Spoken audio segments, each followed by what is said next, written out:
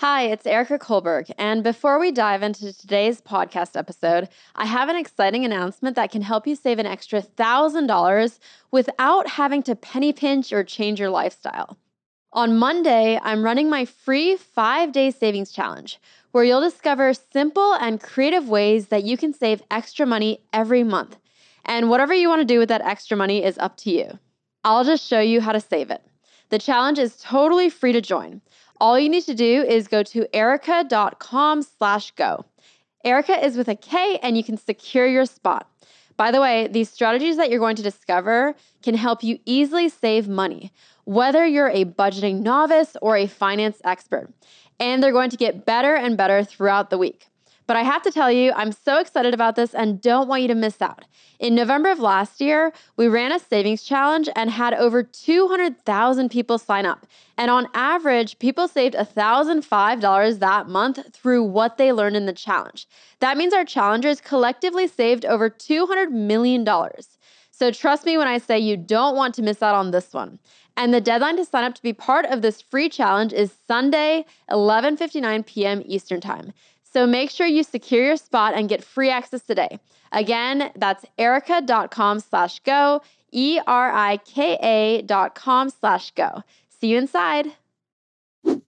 I think people mistakenly think that companies have all the leverage because they know what their range of pay is. They know what the other candidates make. But you have so much more leverage than you think. Hi, my name is Tessa White. For those of you who don't know me, I'm known as the Job Doctor on social media. Tessa White, author of The Unspoken Truths for Career Success and host of the Job Doctor podcast.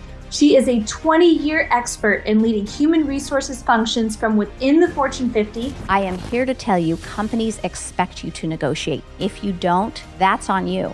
If you want to maximize your pay, I'm Erica Kohlberg, and you're listening to the Erica Taught Me podcast. You guys know that I love investing because you know that if your money is just sitting in a bank account, you're losing out to inflation every single year. That's why you invest it so that it grows for you without you having to put in any extra work. I've been using an investing app called Webull for almost 4 years, and I had them do something really special for my listeners. By using my link to sign up today, you can get between 6 to 12 fractional shares for free. All you need to do is open an account and deposit any amount, even $1, to claim your free shares. So just by depositing $1, you'll get between 6 to 12 free fractional shares. And if you're wondering what to actually invest in, we talk all about investing in episode 28, so go ahead and listen to that episode.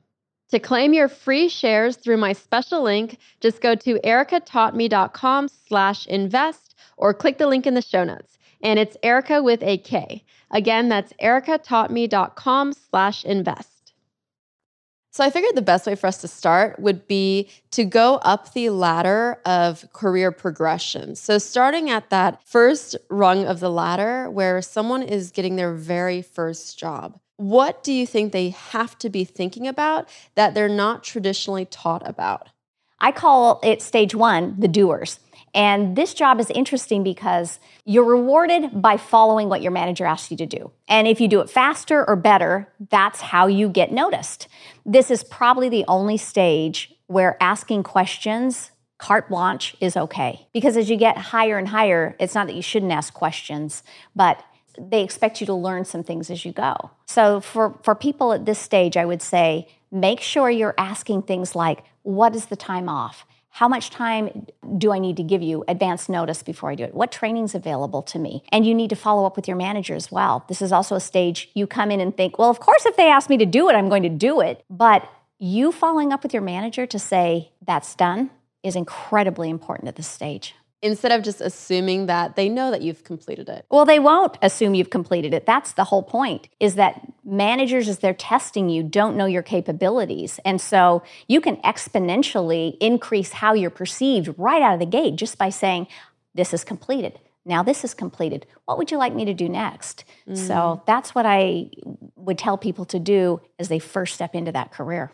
Is almost over-communicate during that time? Yes. Are you trying to just understand their communication style, but it's better to over-communicate rather than under-communicate? Is that what you're saying? You're trying to give them proof points that you are a person that can follow through, since that's job number one. And so every time you say, I finished this, it's a proof point that I have the capability to do what you've asked. So it's simple.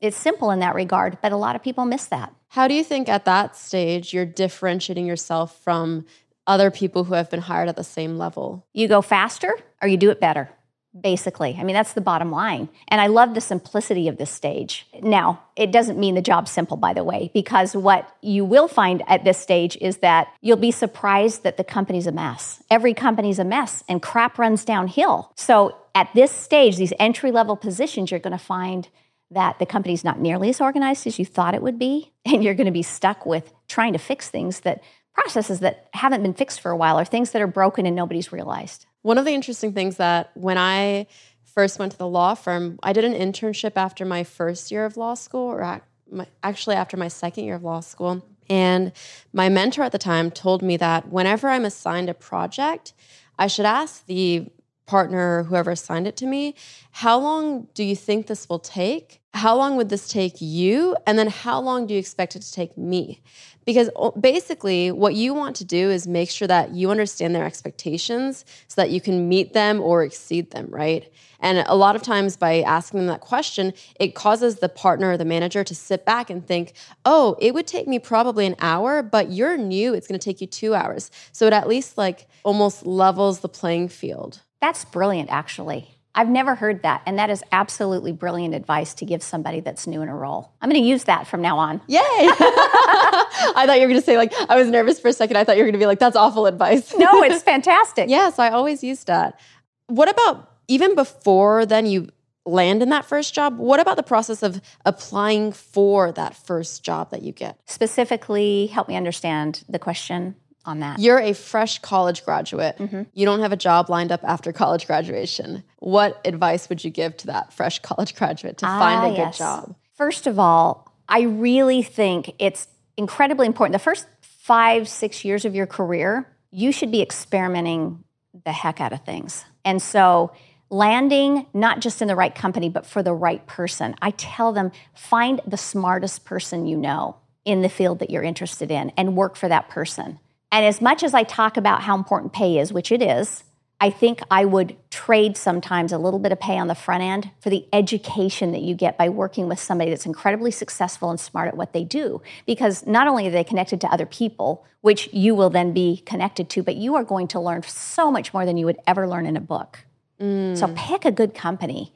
Pick the right person in that company. And I think that advice can help somebody get ahead far better than anything I could tell you about pay negotiation for that first job. Interesting that you use the word smart, because I know, at least at my law firm, there were a lot of very, very smart partners who I would never have wanted to work for. It seems like a lot of the smart people that I was looking at weren't good managers.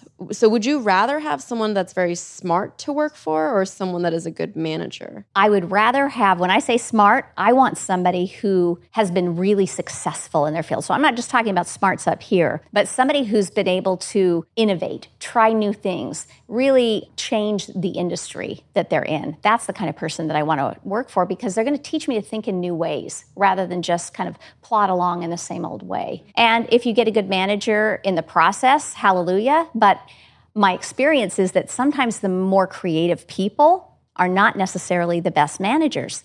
And it's okay. You're going to get bad managers and you're going to get good managers in your career. And I think you learn from both, quite honestly. Yeah.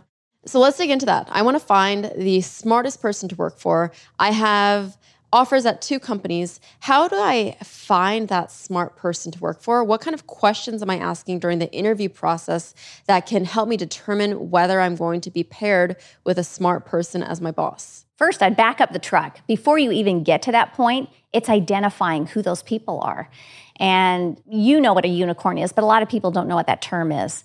And I would search for really great companies that are unicorns. It shows that they have a tremendous amount of potential or that they have really unique ideas that are going to change the industry. I would back it up to that and be very selective about the companies that I talk to. Mm-hmm. Identify them first, then go after the people. Let's assume we have 2 that we think are pretty good. The kinds of questions that I would ask are, first of all, Tell me about how you've developed somebody. Tell me about a success story you've had. Because I find that just like they give you behavioral interview questions, very rarely do we do that in return. And you can learn so much about a manager's style by understanding what they've done. If they have to struggle on that to find anybody or any success stories, they probably are going to be long on talk and short on action. I call that all hat and no cattle in cowboy terms. So you really want to ask some behavioral questions about that. How have you grown somebody? Tell me what success looked like for you in your journey, and tell me what you think I can learn from this stage in my journey. We'll give you insights into how they see you. Do they view you as a cog in the system, which you can still learn a lot, by the way, if you're that, or do they view you as somebody who can actually help them and who's willing to let you into their world to learn from them? Those are really good ones. Is there anything else you'd be asking during that stage? I would end the interview with energy, because 90% of the people, and I've listened to thousands of interviews, they'll say, tell me when you're going to make a decision, or tell me, would you mind telling me how I stand up against the other candidates? And it's not that there's anything wrong with those questions, but they feel like white noise. So I would ask the question, tell me what knocking it out of the park would look like in 3 to 6 months, because what this allows you to do is have them think, get involved with the interview, and when they're involved, they get more committed to you. Listen to what they say, and it gives you one more chance to pivot and say, that is so great you brought that up, because I happen to have skill sets in that area and some proof points that I can do that for you. That's how you leave it on a high note, is you have to go after what's in it for them. And so many people end on what's in it for me. Leverage at its core is being able to articulate, I have what you need, right? That's a principle for pay negotiation. And it's also a principle for interviews. And when you can end with, I have what you need, you're already that much further ahead in terms of getting to be a final candidate. Okay, let's role play that. So I'm the manager. You've just asked me that question. I'm looking for a social media manager. So I say, okay, over the next 3 to 6 months, what I could really use out of a social media manager is someone who can take accountability for all of my social media platforms, start monitoring the comments, responding to people, and then also be creative and come up with visions for what would be best to post on my social media at what specific times. What do you think about that? I'm so glad you brought that up, because one of the skill sets that I have brought to my current job is out of 10 people on the team,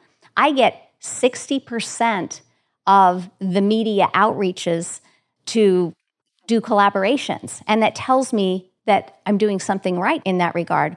I'm also able to increase the engagement far more than a normal rate would be. I can get a 5% engagement rate. At least that's what I've been able to do the last 2 jobs I have. Is that something that you think could help you? Yes, that sounds amazing.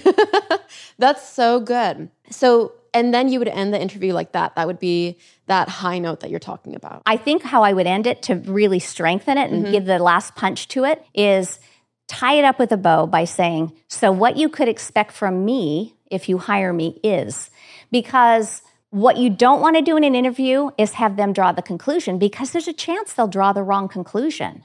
You've made it 80% of the way there, so if you draw the conclusion for them and you've done a little homework on this company, you can really have a powerful ending to say, so here's how I would use these skills in your company. I understand that you're trying to go public in 6 months, and so I would be able to do X, Y, Z for you, and I think it could shortcut the normal process for getting social media traction. And I think we could probably increase by at least 30% the number of followers you have over taking a more traditional approach. Beautiful. I can see how you get hired so much. That's a big one for me, because I actually recently went through the interview process. I was hiring for 3 roles, went through 900 candidates, probably did about 20, 30 in-person interviews. So time-consuming. It took a month. But the big thing was, as you said, when I asked, hey, do you have any other questions for me? Most of them were very logistical. When would I start? How much, how often do I get vacation days? Things that you could have asked my assistant probably, instead of spending the 20 minutes that we have to ask those questions, right? Right. And I think probably the people that ended it on the high note and used your techniques, those are the people I hired.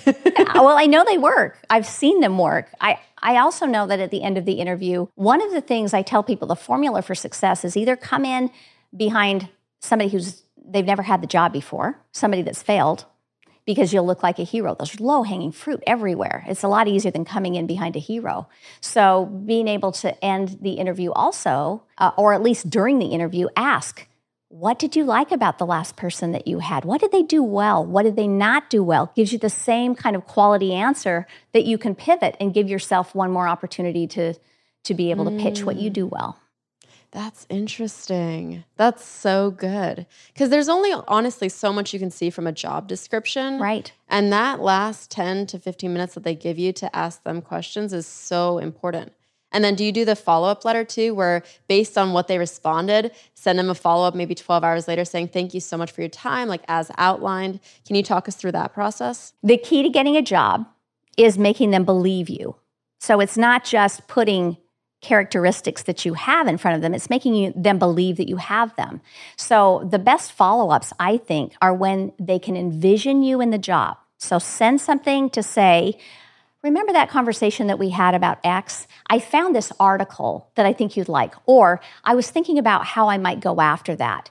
Here's 3 things that I think I would want to tackle immediately. Because again, then you put them in this framework of visualizing you in the job.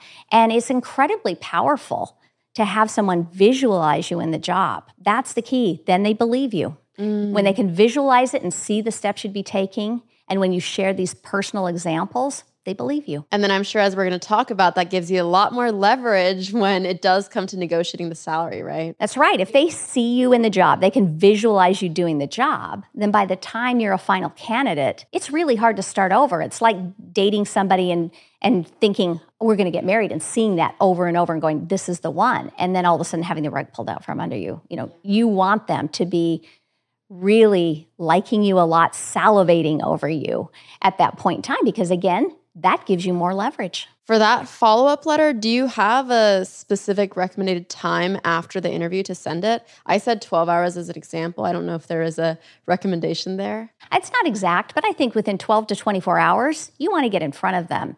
And often there are these big gaps or delays. They're interviewing other people. What you don't want to do is say, have you decided yet? Have you decided now? That just will drive them crazy. So I reserve at least a week out if you haven't heard from them, rather than being irritating and saying, have you made a decision yet? Send that second one to say, hi, just following up again. I found this article. I found it really useful. It seemed to really touch on these points that we talked about. And I think that's a way to stay fresh and current in their mind without bothering them too much. I like that. If you're listening, let me guess. You have a passcode on your phone. And let me take another wild guess and say that you have a password on your computer. But why are so many of us okay just being completely unprotected online? We have no idea who has all our personal information online, and whether it's the good guys or the bad guys who might be selling your information or worse. We're talking spammers, telemarketers, robocallers, people who want to know more about you and even where you live. My sister had her data leaked online, and because of that, her identity was stolen. And it was a nightmare to deal with. We had to lock down all her credit cards just for starters. That's why I'm excited to tell you about Aura, a sponsor of this episode. Aura can identify data brokers exposing your info and submit opt-out requests on your behalf. When I discovered it, I knew I had to try it out, just to see if my information had been leaked online, which they let me see instantly after I signed up. And get this, for my audience, they're offering a free 14-day trial so you can see if your personal information has been leaked online. To find out now, go to ericataughtme.com/Aura to claim your free 14-day trial. Erica with a K, and Aura is spelled A-U-R-A. Again, that's ericataughtme.com/Aura, and I'll also leave the link in the show notes. Let's dig a little more into the interview process. So I feel like we've sufficiently covered what kind of questions to ask when they ask, do you have any questions for me? What about before that when they're asking you questions? For example, the most common one that everyone always struggles with is, what are your greatest weaknesses? Oh, that question. You know, I'm finding that a lot of companies are moving away from that question and saying something still in the same vein, but tell me about a time you've hit up against a barrier or something like that. we answer these questions differently. And if I could, let me give you a framework for it. You want to say, here's the thing that I struggle with. Let it be honest, because I can sniff a dishonest answer a mile away. And then once you've said what it is, go into, here are the 3 things, the 1, 2, 3 things I've done to help mitigate against that. And here's what you can expect from me as kind of the third closer. People want to see somebody that's real. They really do. They don't expect you to be perfect. And here's what I hear 9 out of 10 times. I've done probably, thousands of interviews in my time. Well, I'm a perfectionist. I just try and do too much. Have you heard that? Yes. Yeah. Everybody picks that. They try and take something that's a positive and kind of frame it as a negative. Don't do that. It's so much more powerful to say something like, I've really struggled sometimes with delegating to people. I try and take everything in too much. And one of the things I've learned to help me get over that is, and then list the 2 or 3 things that you've done to help yourself have confidence that can be done.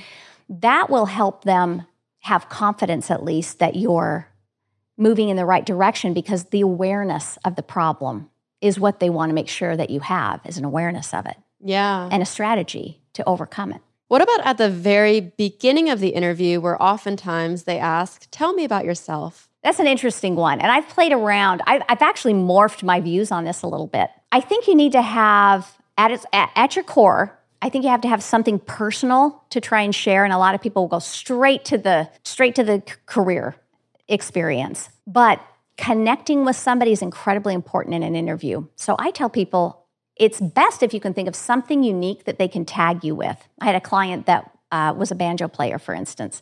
And I thought bringing that up, that may sound very strange in the beginning when you're trying to get the job and you have a very finite amount of time to make an impression.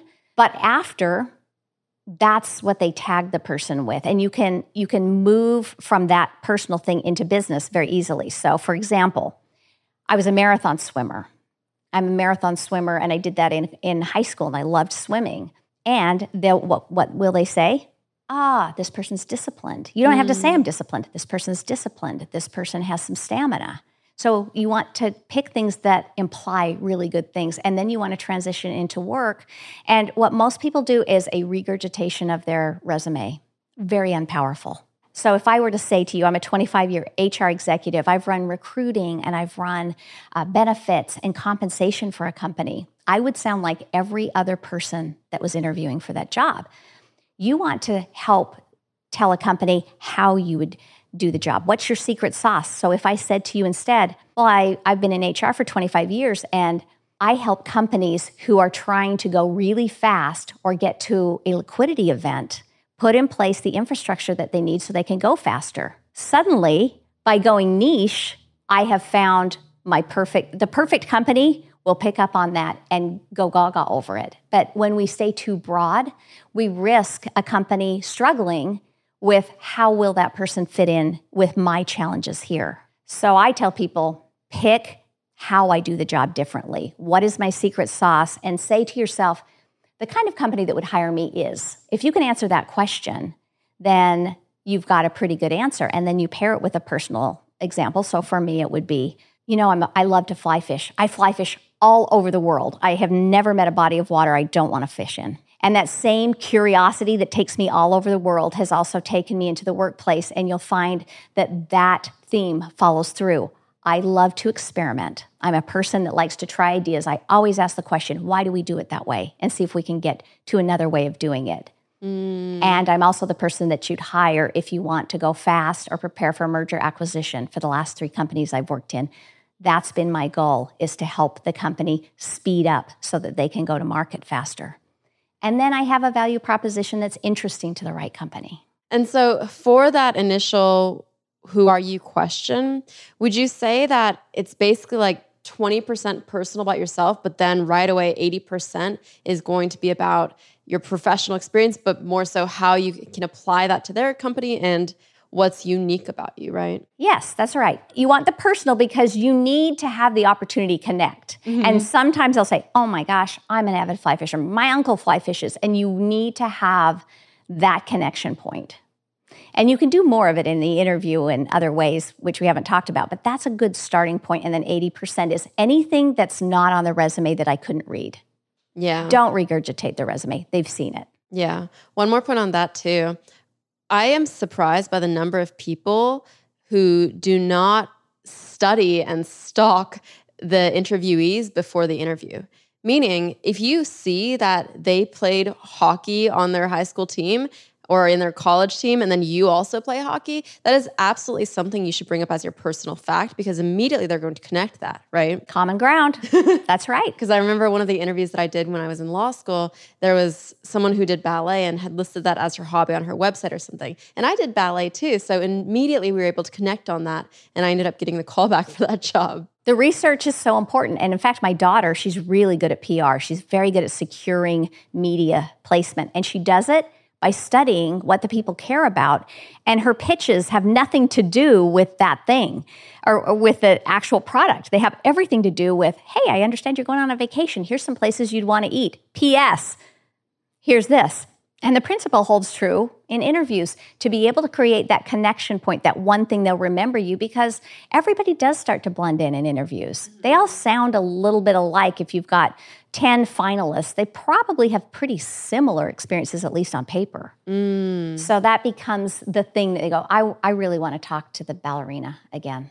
So now that I feel like we've tackled the actual interview, one of the things you talk about in your book, The Unspoken Truths for Career Success, is how important it is to create this value proposition that'll then help you to negotiate a higher salary. Can you talk about that? Yes. In fact, it doesn't just help negotiate salary. It helps you get yeses to proposals when you're in companies and just more yeses overall to your asks. I think people mistakenly think that companies have all the leverage because they know what their range of pay is. They know what the other candidates make. But you have so much more leverage than you think. And there's good leverage and bad leverage.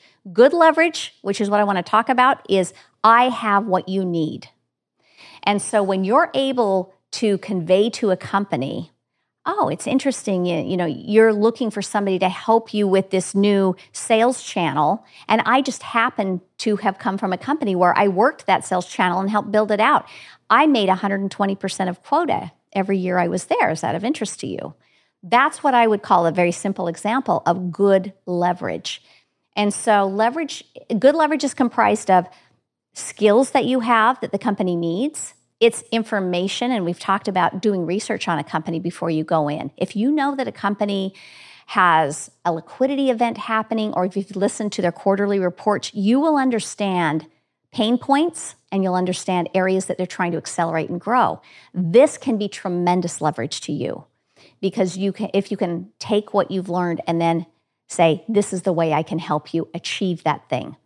For instance, if a company has had turnover, if people are leaving, or there's a certain deadline coming up that's really critical to the company, and you have the knowledge that they need, that is good leverage that you can use to make more money when you actually ask for what you want. And most people just look at, well, here's what the job pays when I look at information online. That's only part of the equation. The real powerful stuff is what you can provide and how you help them solve these problems that they have by doing your research. One of the other things I was thinking about is during this interview process, it's really nice if you have tons of previous experience to be able to point to the things that you've accomplished at X, Y, and Z company. What about if it is your very first job and you really don't have any data behind you to validate that you are perfect for this job? Well, there's a few things I would recommend. Let's talk about college students for a moment. There are things that are of value to a company. One would be a GPA. It's not the end-all be-all, but it's something you can use as leverage. The second thing would be, what kind of internships did I do and what problems did I solve? And a lot of times students will put what they did or who they had the internship with, but they don't talk about, I went from this to this. I helped the company solve this problem. It was here before and now it's here. So getting really clear on that would be very important. I would also take the classes that are the senior classes that are very niche and very high level and put those on my resume if they are relevant to the company that you're going to. I also think if you worked through school, the fact that you can show that you hustle is a very big deal, because we have a lot of people who are not very interested in working beyond a 40-hour work week, and we have many who are not even interested in that. So that becomes a leverage point for students who don't have a lot of experience. So now you've really made it clear that this is your secret sauce. This is how you're going to do the job differently. When is the right time to then enter into the salary negotiations? I get this question every single day. It's a nuanced answer. If you want to maximize your pay, you wait until you are last person standing or close to it if you really want to maximize your pay. That does not mean that when they ask you, what are your salary expectations, that you say nothing or say, I'd rather not talk about that. Because I'm getting a lot of calls from CEOs who are so fed up with that approach. I think it's this middle ground. What I would do is preemptive. When you're in an interview, I would take a preemptive approach. I would ask, what is the range of pay for this position? Because I don't want to waste our time. And once they answer, then you can say, oh, that's about right. That it looks like it's a little low, but I still think it's worth talking about. And you can move forward. Establish the range of pay, but try not to get into the specifics. Now, you can't always do that. Sometimes people are going to really say, I want to know what your salary expectation is. And the minute you throw out that number, you've set the range of pay.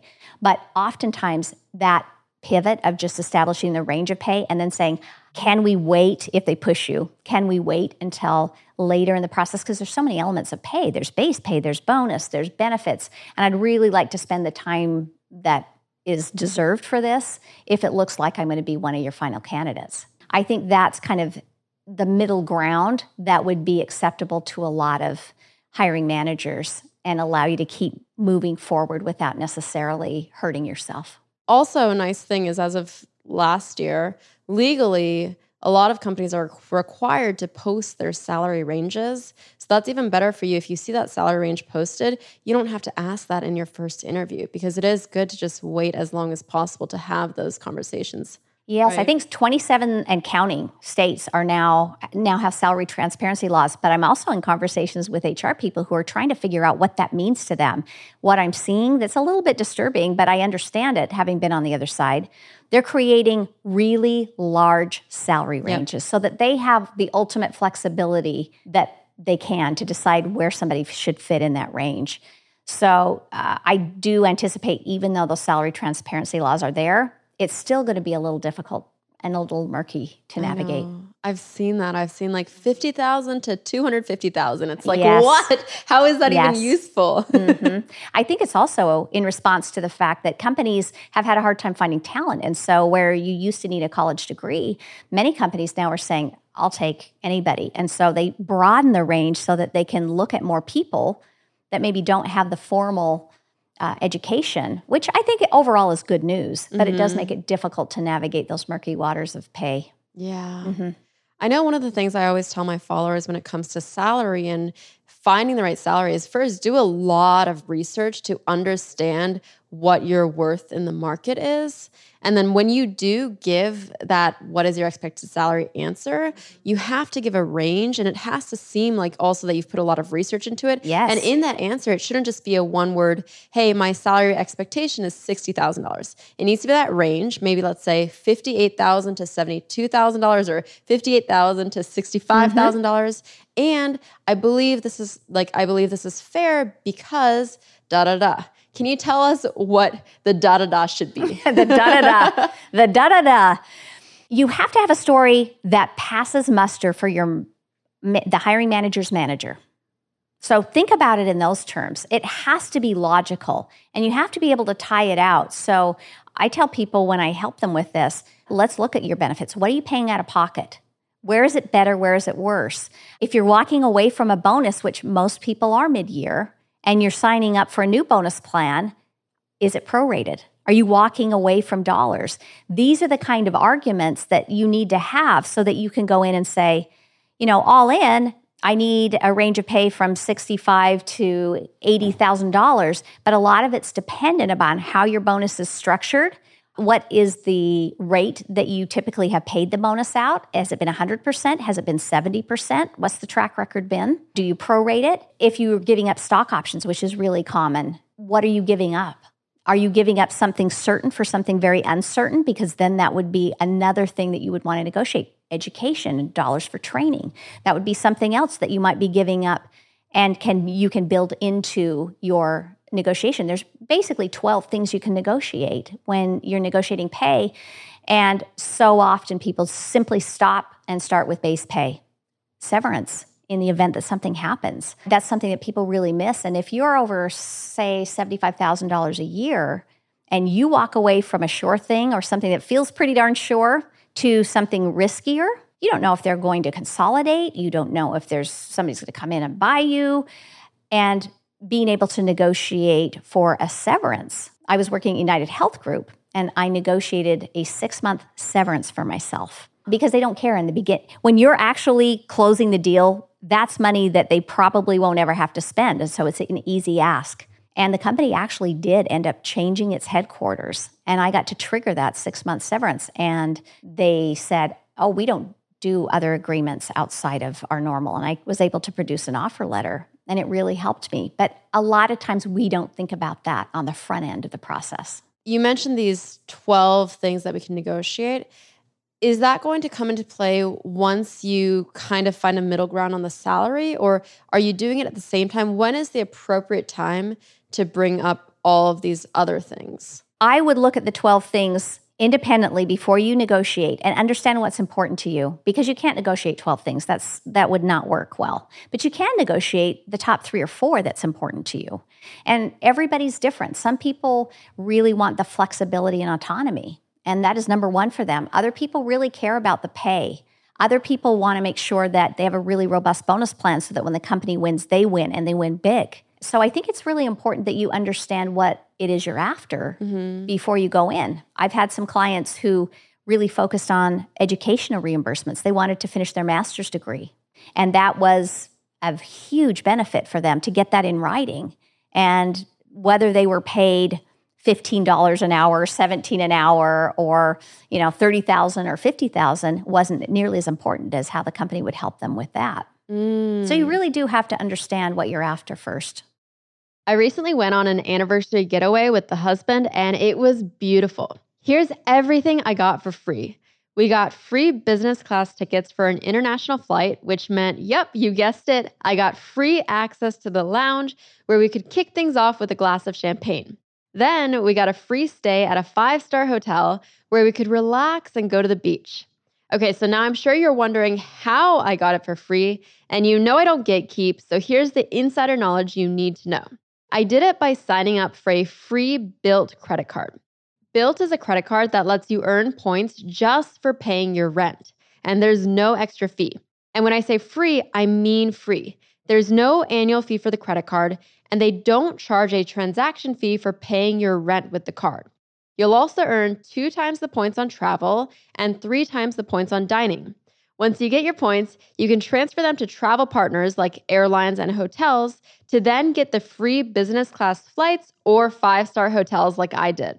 To sign up for this card, go to ericataughtme.com/Bilt. Erica is with a K and Bilt is BILT. Or to make it easier, go to the link in the show notes. Again, that's ericataughtme.com/Bilt. So let's role play. Let's assume at that very first interview, you did ask the salary range. So you're aware of the salary range. It's $67,000 to $75,000. Okay. And now you've made it to the final stages, and the hiring manager asks you again, what are your expectations for salary for this role? First thing I would do going into that, knowing it's coming, is I would have the top 2 or 3 things that are important to me. So I will role play what's important to me. We've talked about the range of pay for this being $67,000 to $78,000 for the role. The more important question to me is making sure that I have a balanced compensation package that meets some of the real needs that I have.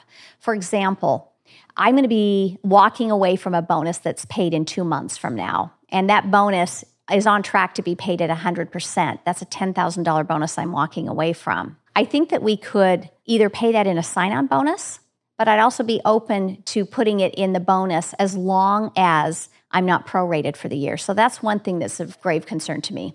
The other is you've asked me to move my family across country.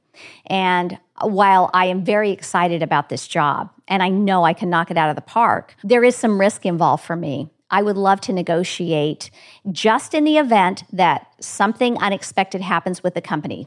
Layoffs, merger acquisition, pulling apart of the company, not a firing for cause. I have confidence in myself, but I would love to pre-negotiate a severance so that in the event I have to move on for things that are unforeseen, I can land on my feet. So I'd like a 4-month severance in this built in. Given what I have expressed that I can do for the company and the experience I bring, I think I would warrant being paid higher in the range. And I think if we started around 70 to 75,000, and then depending on the bonus, I love bonus plans because I know that if I win and I can get results for you, you also win as a company. So I think we need to look at the base bonus mix, knowing that I'm really excited about a bonus plan that can be higher. I would trade that over base pay all day long. Can I hand that back over to you and ask you to think about what would also be a win for you? Amazing. Bravo. I'm like smiling ear to ear because I'm so happy. A lot of people give this advice, but what I know my audience wants is give me the script. Like teach me how to communicate what you are telling me to do. And I think that's just so perfect that you've given them the roadmap and the script. That is honestly why I wrote the book, because I could not find any other book that has scripts for people and scenarios that are oh so common. And I think it's just practical advice. So somebody doesn't have to read a book and say, how do I apply it? I am telling you how to apply it right now. And I think that's what people are looking for. And having worked in a millennial Gen Z company, which was really 4,000 Gen Z and millennials and about 10 adults, I learned that they think differently and they want the quickest way to get from A to Z. And so learning's different. And that's why I think the scripts are so important. So I was looking in one of your most viral TikTok posts. By the way, if you're not following her, it's Job Dr. Tessa. You featured a screenshot from a hiring manager who said, I just offered a candidate $85,000 for a job that had a budget of $130,000. I offered her that because that's what she asked for, and I personally don't have the bandwidth to give lessons on salary negotiation. So what should that candidate have done to get the $130,000? And do you see any other issues here? Oh, there's so many issues. There are so many issues.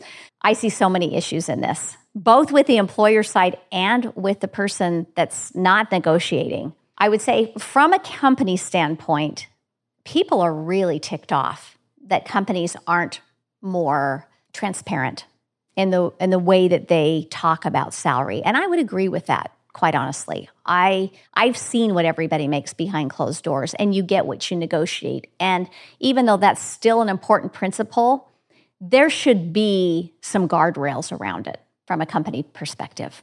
But from the employee perspective, a lot can be done with research. I had a candidate that was so gutsy, he actually called on people he found on LinkedIn who had the job before in the same company and asked them what they were making so he knew. Now, I wouldn't dare do that, but I thought, wow, that's taking the bull by the horns. But research is really important. And then taking what you learn about what you think is a fair amount of pay and being able to tie it back to specific outcomes and results you've gotten that this company will care about. And that's really all it is. I make it sound simple. It's actually pretty hard, but those are the things you have to do to maximize your pay. And can you imagine reading that and that's your boss? Oh, I was in the head of HR, so I always got to see what the whole company made. Talk about a burden. I would go in and find out that I'd under-negotiated for myself and could see where the disparities were. And it drove me absolutely bonkers. In part, that's why I'm so adamant to help people with this. Mm-hmm. People often won't negotiate because they think the company will be upset. I am here to tell you, companies expect you to negotiate. If you don't, that's on you because they expect you to do it and they have money to negotiate. They'll tell you if they don't. And even if you get a no to your ask, it's not terrible. All is not lost because a no plants a seed. If you ask for a raise in a company, you get a no, your manager is thinking about this the next time they give out money. And I promise you, they're thinking, oh, how far can I can't push this much farther. They want a raise. So you might as well ask. The first raise that I asked for was I worked for an ophthalmologist in an eye doctor's office. And I thought, I need to make more money. And so I waited until He was the only one there at night, and I asked for a raise, and I got it. I just think he didn't know what else to do because I asked it. Everybody was mad at me. The office manager the next day was so mad that I had asked for this, but I learned something really valuable, and that is you don't get a raise unless you ask. Your chances of getting one is 0% unless you ask. And also, having sat on the other side, I know when people get raises, and it's usually the big raises aren't at year end. The big raises are mid-year, and it's because you've separated yourself from everybody else, and you can make a good argument. And it's easier to get money then than when you're giving away the whole pot of money at year end and everyone's asking for it. So there are some tricks to getting more of the company money tree. Ooh, okay. So let's dig into that because I know that most people do wait until the end of the year at their annual review to ask for that raise. So you're saying that the best time to do it is actually middle of the cycle. I think the best time to set the argument is the middle of the cycle. You might get it at year end if you set it in the middle of the cycle because companies do set aside a slush fund for these special one-off increases. And so you set the stage, you might get it at year end, but if you don't, here's what's interesting about asking out of cycle. I compiled some research from the companies I've been at, and about 80% of those people who ask out of cycle, their increases were more than 5%. Now, this was a few years ago, before 5% was the norm. And most of the increases that were given out of cycle, 80% of them were at least 10%. So think about that for a minute. Think about how long it would take you in an annual cycle to get that versus doing it mid-year. And so let's talk about how to actually go about that conversation because I think we both know it's not as simple as, hey, give me a raise. No, not at all. How should they be approaching that conversation? And then what research data do they need to have to validate that ask? All right, great questions. So I'm going to answer through an example. Now, you're really smart. You do this all day, so this should be a piece of cake for you. No pressure. I'm going to tell you how most people ask for a raise. Tell me what's wrong with it. Most people will say, manager, I really need a raise. Jane left, and I've absorbed her job responsibilities. It's been 2 years since I've received an increase, and I feel like I've really added a lot of value to the team. Okay. Two big problems that I'm spotting. One, you're saying I a lot. And whenever you're asking for a raise, the tone needs to be, what have I provided for you? It shouldn't be about me or my personal circumstances. The other thing is we're very vague in the value that you've added. You didn't come to me with specific data on how you have added value. So you've said you've added value, but not the how question. Excellent. So I know you've done this before. So Jane is actually Chris and a real person. Let me tell you how the right argument goes. Manager, since I took over recruiting, I have been able to look at the budget and cut 10% of our budget. At the same time, I've been able to get our recruiters filling positions a lot more frequently. So they've increased their output by 20%. Now, in addition to that, I rolled out the new program, the employee referral program, that is not like any employee referral program we've ever done. We made every employee a recruiter. And when we hire people that other people know, they stick longer. So our retention rate of our employees has gone up. That's the numbers-based argument that you would start with. So that's number one. The next thing you would go to is the data that you find on the outside. This is the research that I've done. This is what this role would typically be worth for these kind of results. And then you have to give and ask. And I tell people, always give two options, and this is why.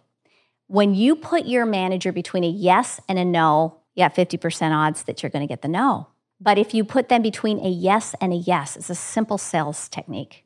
When you put them between a yes and a yes, it's so much easier to get what you want. So put two proposals in front of them, both which make sense and you would be comfortable with.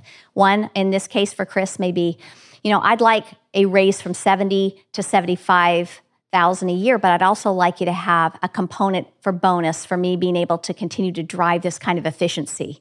Companies love that because they only like to pay for the results they get. Mm-hmm. And so that's a winner. And the other one may be, I'd like to propose another thing that would work is an $80,000 base pay, but I'd like to reevaluate it again in 6 months because I still think that's low relative to what the market's paying for the role. Let's reevaluate my performance then. Then you put them between a yes and you follow up. I cannot believe how many people go to the discomfort of asking for a raise and assume their manager will come back to them with an answer. Follow up. Give them time to think about it and follow up. What is a sufficient amount of time to give them? I think it's different for everybody, but don't let it go too long, because your greatest leverage is after you've just accomplished something great or been able to articulate how you've helped the company. So one of the things that's obvious to me as I'm looking at the job market is we are not where we were 20 years ago, where perhaps you could be loyal to a company for 20 years and continue to get that increase in salary and be very happy with that. Now we're in an environment where, purely from the financial perspective, which is how I look at things, you are probably in a much better position if you are moving jobs, let's say every 3 to 4 or 2 to 4 years. Because if the average salary increase staying at a job is about 3%, the average salary increase for switching jobs is about 15%. So it's clear to me how the numbers add up, right? Right. What are your thoughts on that? Here's what's interesting. I do a lot of research on boomers, X, millennial, Gen Z. And you're right. We've gone from an average, my generation, staying in a job 8+ years, to now we're on average 2 years, 6 months, basically, between millennial and Gen Z. And everything has moved from longer term thinking to shorter term thinking. So I do believe that switching jobs will always be your most effective way to get a big increase, but there is a catch on that. If you do it over and over, it will catch up to you in this way. If you don't work in a company during, I call it, there's red zones and green zones, right? Green zones flying high, red zones difficult times in a company. And most people, as soon as they hit a red zone, want to leave. The danger of that is they never have the opportunity to re-engineer, re-envision how a process works, reimagine things, and get really critical training to make them most valuable to a company. And I know that's a little squishy, but if you stay through the red zone and get the promotion, you stay through the honeymoon phase, year and a half or so, and then it gets real, and you get that promotion, I think that is also worth about $10,000 minimum on a resume, because an employer wants to see that you made it through the hard times and that you were rewarded even for what you did. I mean, definitely, as I was reviewing resumes, if someone is at a job for a year or less, and that happens 2-3 times in a row, maybe the first one is understandable. They moved or for some reason. But if you see 3 or more, that is concerning. It makes you feel as a manager like, okay, what prevents them from leaving me in less than a year? And it takes me 3 to 6 months to onboard someone where they're productive and know the system enough to actually help me. That first 3 to 6 months, right, I'm spending more time training them than they're actually helping me, right? Do you have a hard number in terms of number of years to stay at the company, or it's really about making sure that people have graduated within these companies? I think you get a couple of, I call them get out of jail free cards, where you can move because you made a bad call and you want to move on, or the perfect dream job came up after you started this other company. But I do think that on the whole, those people that have stayed at least 3 years in a company, that's a pretty good amount of time to show that you've made it through, you've learned some things and been able to move up within a company.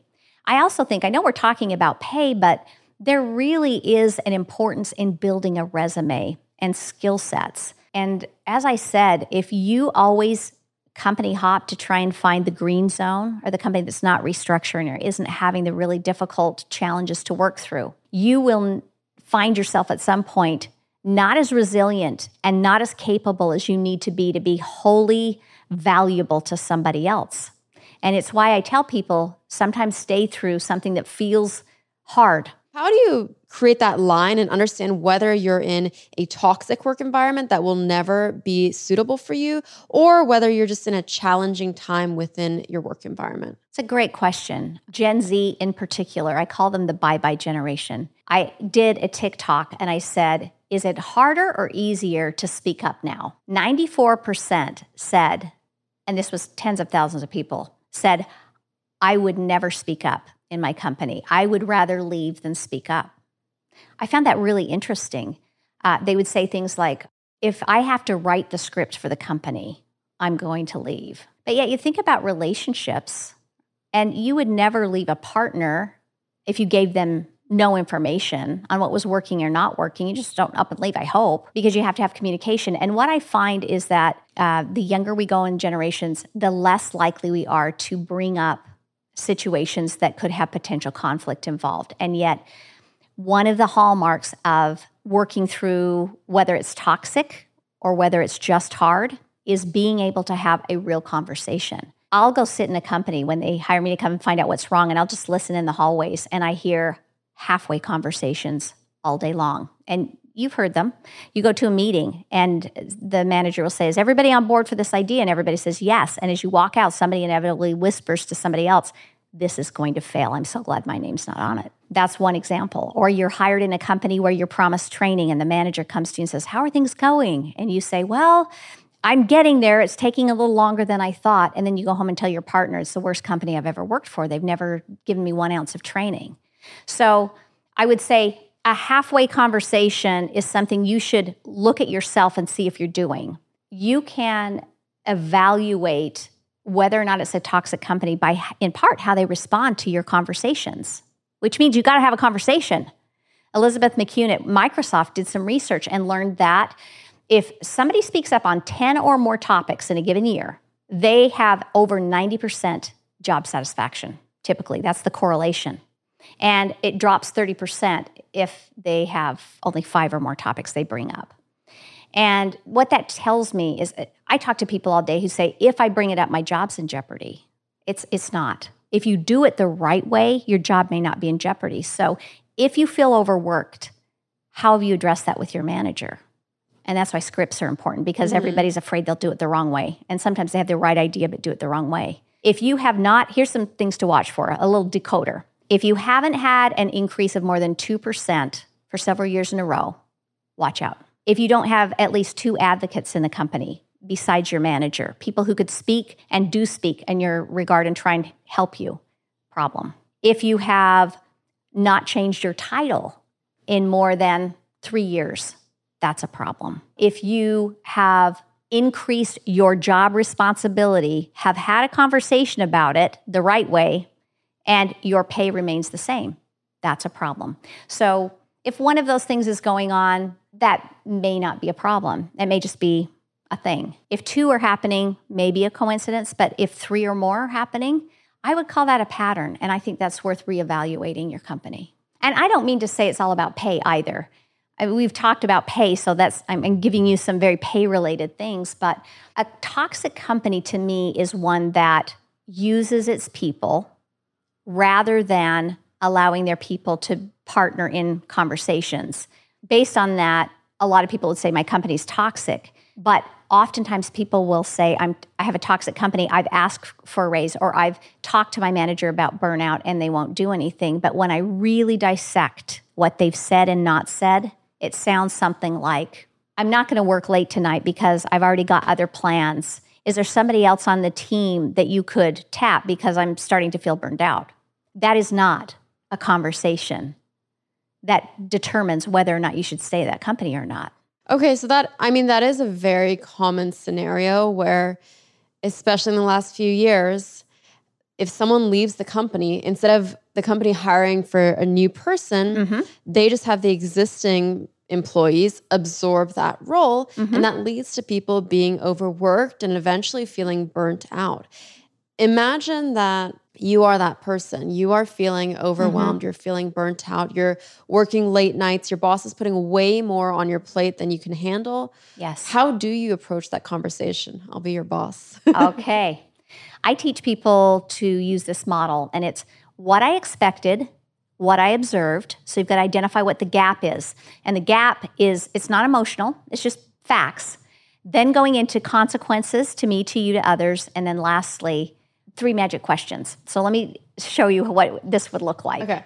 When you hired me, we talked about working overtime some of the time, but it would be the exception rather than the rule. And what I've noticed is that it's happening a lot more frequently lately. For example, out of the last 20 days, I've worked overtime 15 times that month. And it feels like it's more of a pattern than it is an exception. Now I'm going to move to consequences. And the consequences are really to me, to you, or to others, or all 3. one of the consequences of working this many late days is that I'm starting to feel burned out and I don't think I'm doing my best work. And one of the consequences to you and to me together is that when I see you coming, I know you're going to ask me to do extra work, and I don't like feeling like I want to escape that because I want to be a good partner to you. So now that I've expressed that, I move into the magic question, and these are so important. Listen to the way I ask the question, because you don't want the other person to feel backed into a corner at all. Is that what you intended? Or you could say, I just want to know, do you see it any differently? Or the third question would be, is there something going on that I don't understand that would help me here? Because they may say, yeah, we have an acquisition coming. I just need help for a temporary piece of time. When you ask one of those magic questions, it allows you to continue the conversation. What most people do is they back their manager into a corner, assuming that the manager is trying to do them wrong, and you lose the whole opportunity for some richness. But when you say, is that what you intended? The manager can still respond back. One of the reasons I'm so passionate about burnout is because I myself have experienced it. And something I wish I would have tried before I quit my law firm was to have those conversations. But I'll be truthful with you, having even that conversation where we follow the what are the consequences and the magic question would have been a little scary for me to have. Is there more of an easier approach to have that conversation that you would recommend? Well, for burnout alone, yes. Here's something, it was taught to me by one of my people. So I'm telling you, I was a bad manager for a while. I had somebody come to me and they said, we need to have a discussion around the prioritization. You continue to give me lots and lots of work, and I appreciate your confidence in me. So he created safety to start, assuming good intent. Then he said, here's what I've done. I've bucketed the top priorities, the second tier priorities, and the third priorities here. And I want you to take a look at them. If I try to do everything you've given me, we will fail. We will look bad. But if I can make sure that the most important things, the things that are most visible, that help us look good, I knock it out of the park, then I think we're going to be better off as a whole. Can you help me make sure that this is the right prioritization? And are you comfortable that these ones on the bottom are things that they would be the first things to go if I had to cut? I'm going to try and do everything I can. He would have this conversation with me every single week. And it's realignment. It's aligning with your manager what a win looks like. And that conversation, I think, is a lot easier to have and should be, I think, on everybody's list to be having with their manager. There was a period of time I was working like 60-hour work weeks, and my husband was getting so frustrated with me. He'd say, surely every executive is not there this late at night every night. And I'm like, yeah, they're not, but I just have so much to do and I'm fighting for relevancy all the time. And he said, you're doing something wrong then because everybody else isn't there. And there was a guy I called the Golden Boy. I really did call him Golden Boy. And he just seemed to get all the raises and all the promotions, and he had time for his family, and he was playing with the team and doing fun things. And once I started to not look at him as somebody who was playing politics, but somebody who was really cued into what was the most important prioritized work to do and making sure that got over the finish line, I realized that I was doing work that was not value added. And a lot of people think if they just work hard, they'll get promoted, but it is not enough to work hard. You have to be a hard worker, but you also have to prioritize the right work, the work that the company cares about. And I think to add to that, you have to be a hard worker, you have to prioritize the right things, and you have to be very vocal about what you are accomplishing. Because I tended to be, in my career, I tend to be the person who works silently and gets things done silently. But the people within the companies that are rewarded are the ones who are more not boastful, but making it very well known what they are accomplishing for the company. Those are the people that work within the office politics system, right? I smile because I made the same mistake. And I talk about this in the book. I say the skill that got you here is not the skill that's going to keep you here, and you're not going to be rewarded for the same skill over and over. I did the same thing. Early in my career, I just kept it out of my manager's hair and got everything done, and they loved that. And my CEO at one point called me in as an executive, and he said, I just found out you were working on this project with IT, and I didn't know you were working on it. And I said, oh yeah, I just didn't think I wanted to bother you with it. And he looked at me and he said, if I had known you had that skill set, there are so many other things I would have asked you to help me with. Part of my job is to be able to help you succeed as well.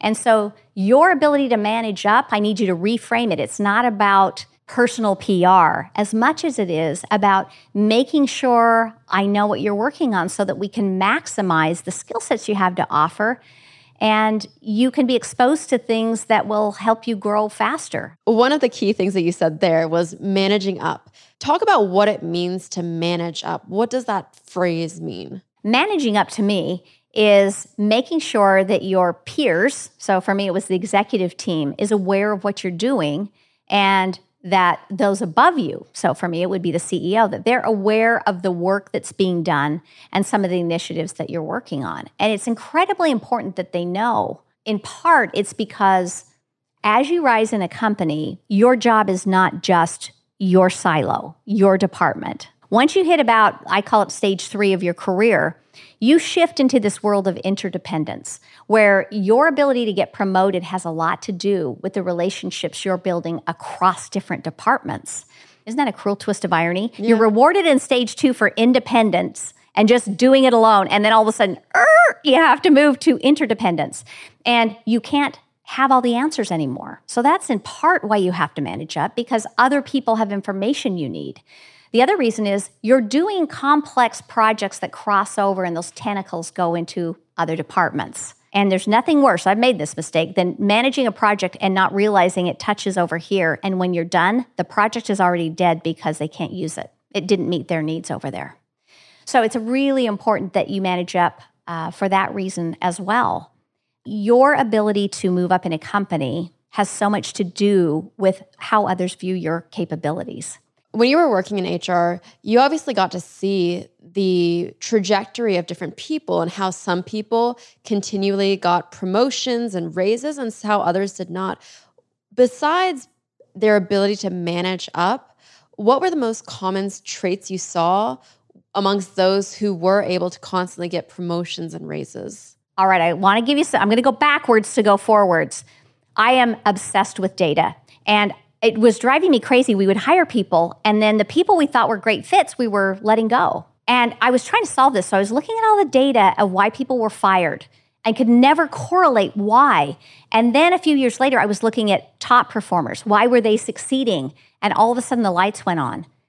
By stage and career, the same skill sets that got somebody fired were the exact same skill sets that top performers had that kept them in the seat by stage.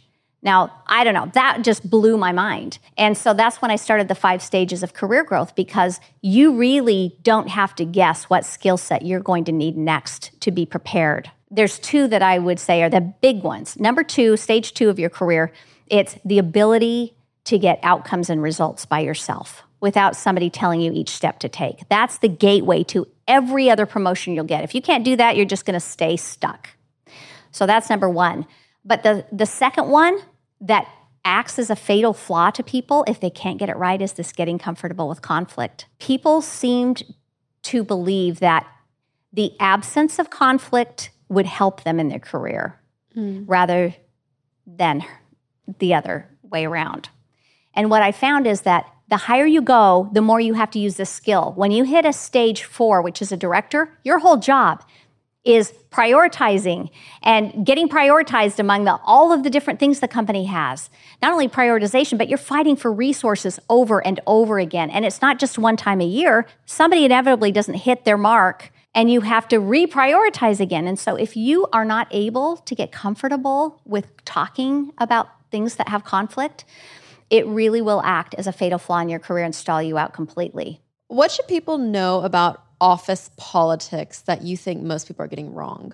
I think we hate them. We love to hate them. That's the thing we get wrong. I think the lie is that office politics are the enemy, and I don't see it that way. Office politics are a fingerprint to how work gets across the finish line and how a company values it. And that requires a tough reframe for a lot of people. But when you think about politics, for me, it's What does the company reward? And there's 5 elements to that. The first one is how fast does a company go versus slow. So fast meaning you can make mistakes along the way. That's fine with this, but we have to go fast at all costs. And there's a reason to do that for some companies. And other companies will say, no, I want to be really methodical. Healthcare, for example. We can't make mistakes here. And when you start to understand these 5 elements of politics and where your company fits in, I think you make adjustments to your style. And politics are available to everybody. That's the one thing. Every employee has access to see and read politics of a company. So it's a secret weapon that people just don't use very often. What people will do is say, I didn't get ahead because of politics, rather than stepping back and saying, what is it teaching me about what the company values right now? Obviously, we all want the dream job, but to get the job, first there's a little piece of paper called your resume. Yes. What do you think people get wrong when it comes to resumes? This is so simple for me. What people get wrong is they put a job description on the resume. Your job in a resume is not to convey the job description as much as it is to make them believe you can do the thing you say you can do. And that would suggest that on your resume, you need to make sure you are crystal clear on the outcomes you produced. The top third of the resume, to me, is the most important. If you don't get through the top third, you're not getting an interview. And a lot of people put a lot of buzzwords at the top. They'll do like the biggest conglomeration of buzzwords that mean nothing ever.